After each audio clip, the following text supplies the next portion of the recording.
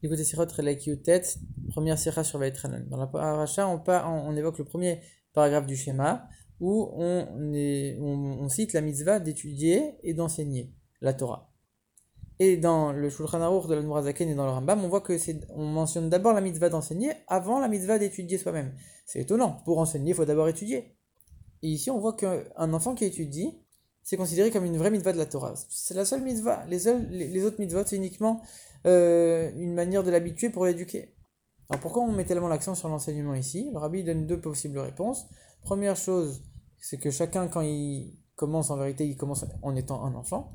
C'est comme ça qu'il commence son étude de la Torah. Donc forcément, on parle d'abord d'enseigner aux enfants. C'est parce qu'en vérité, chaque juif, il est d'abord un enfant, avant de grandir.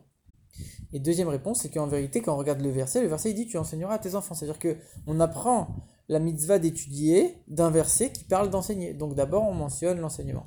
Mais pourquoi c'est si spécial avec les enfants? Pourquoi ils ont cette mitzvah alors que les autres, c'est que de l'éducation? Et pourquoi on apprend la mitzvah d'étudier? On l'apprend d'un verset qui parle d'enseigner. Alors, il y a une possible réponse. C'est pour nous dire que nous, on est comme des enfants. Notre étude de la Torah, c'est comme l'étude d'un enfant par rapport à la Torah qu'on va étudier quand Mashiach viendra, et que notre Torah c'est qu'une préparation, et qu'en vérité nous et les enfants on est sur le même niveau, comme pour dire voilà, lui aussi il a la mitzvah, on est sur le même niveau par rapport à la Torah de Mashiach, nous on est comme des enfants devant Mashiach, un peu pour dire ça. Mais on trouve aussi que les autres mitzvot c'est pour nous préparer à la venue de Mashiach, etc. C'est que des signes, c'est que des rappels, donc on voit que ça existe aussi ce concept chez les autres mitzvot, et donc c'est pas propre à l'étude de la Torah. C'est quoi le lien particulier avec les enfants que l'étude elle a? Il faut d'abord comprendre la différence entre une mitzvah et la Torah. Une mitzvah, on l'accomplit, et il faut l'accomplir avec la plus grande soumission à Dieu, parce que Dieu nous a demandé et rien d'autre. Mais ce qui est important, c'est pas la soumission à Dieu dans la mitzvah, ce qui est important, c'est l'action. Peu importe l'intention qu'on a eue, c'est l'action qui compte. Alors que dans l'étude, ce qui est important, c'est la soumission à la sagesse de Dieu. La Torah, c'est pas on est en train d'étudier quelque chose d'intellectuel, etc. Non. La Torah, c'est on est en train de se soumettre à la sagesse de Dieu. La Torah, c'est pas la chorma. La Torah, c'est pas la sagesse. C'est pas une sagesse, une science. La Torah, c'est quelque chose de spirituel, on s'unit à Dieu, c'est ça la Torah. Et donc cette préparation, elle est indispensable à l'étude de la Torah, contrairement au mitzvot. C'est pour ça qu'on fait les brachot avant l'étude de la Torah, qui nous a donné sa Torah, c'est la Torah de Dieu, c'est pas juste quelque chose d'intellectuel, c'est la Torah de Dieu, on se soumet à la sagesse de Dieu. Et pas seulement avant l'étude, mais même pendant l'étude, on doit être complètement lié à Dieu. C'est vrai qu'une mitzvah, on a dit c'est l'action c'est la même pour tout le monde finalement. Mais quand on est en train d'étudier, on met sa tête, on met son intellect, on réfléchit, et là on est tenté de s'écarter un petit peu avec nos propres intérêts, nos propres tendances. Et là on pourrait dire non, recentre-toi un petit peu. Là, le but c'est pas d'exprimer ce que toi tu penses, c'est de comprendre comment Dieu y pense. C'est de te lier à savoir comment Dieu y pense, c'est quoi la sagesse de Dieu. C'est ça, étudier la Torah. Et donc c'est pour ça que un enfant, il a la mitzvah d'étudier la Torah, on a la mitzvah de lui enseigner, et que dès qu'un enfant il commence à parler, il n'a pas encore de compréhension, et pourtant il a un lien avec la Torah, on commence à lui apprendre la Torah. Donc la Torah, c'est pas une question de compréhension, c'est pas une question d'intelligence. La Torah, c'est une question de soumission, on se lie à la sagesse de Dieu. Et ça, c'est valable même pour un enfant, finalement. C'est pour ça qu'il y a la mitzvah d'enseigner même aux enfants. Et pourquoi on apprend cette mitzvah d'étudier d'un verset qui parle d'enseigner aux enfants?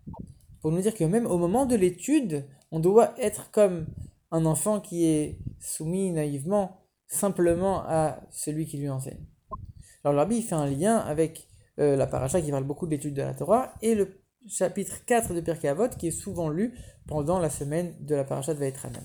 Comme on sait que pendant tout l'été, on continue les Pirkei Avot.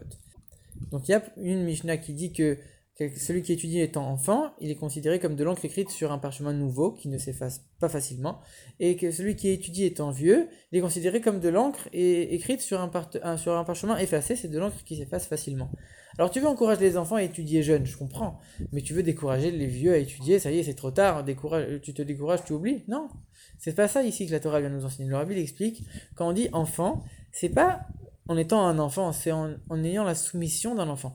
Quand tu étudies la Torah avec cette même simplicité, cette même naïveté, cette soumission à Dieu qu'un enfant il a, là c'est une Torah qui s'oublie pas. Mais quand tu étudies la Torah comme un vieux, Zaken en hébreu ça veut dire vieux, mais ça veut dire un sage, donc toi tu te considères comme quelqu'un de sage, tu vas étudier la Torah à ce moment-là, là c'est comme un parchemin effacé, c'est quelque chose qui va un peu s'effacer, qui va partir facilement, parce que tu n'as pas eu la bonne soumission au moment de l'étude.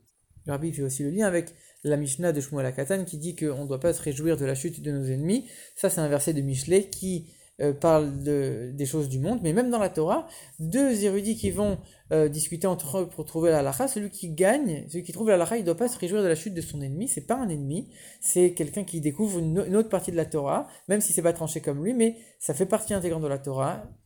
Et si quelqu'un il le considère comme son ennemi, comme quelqu'un qui a chuté, etc., c'est-à-dire qu'en vérité il est complètement à côté de la plaque, il doit considérer ça comme une autre partie de la Torah. Oui, c'est sûr qu'il doit se réjouir d'avoir trouvé la halakha, mais il ne doit pas se réjouir de la chute de son ennemi. Là, ça veut dire qu'il y a un intérêt personnel. C'est pas la joie de la Torah, on a réussi à trouver. Non, celle-là, ça commence à devenir quelque chose de personnel et il manque un peu cette soumission dont on vient de parler.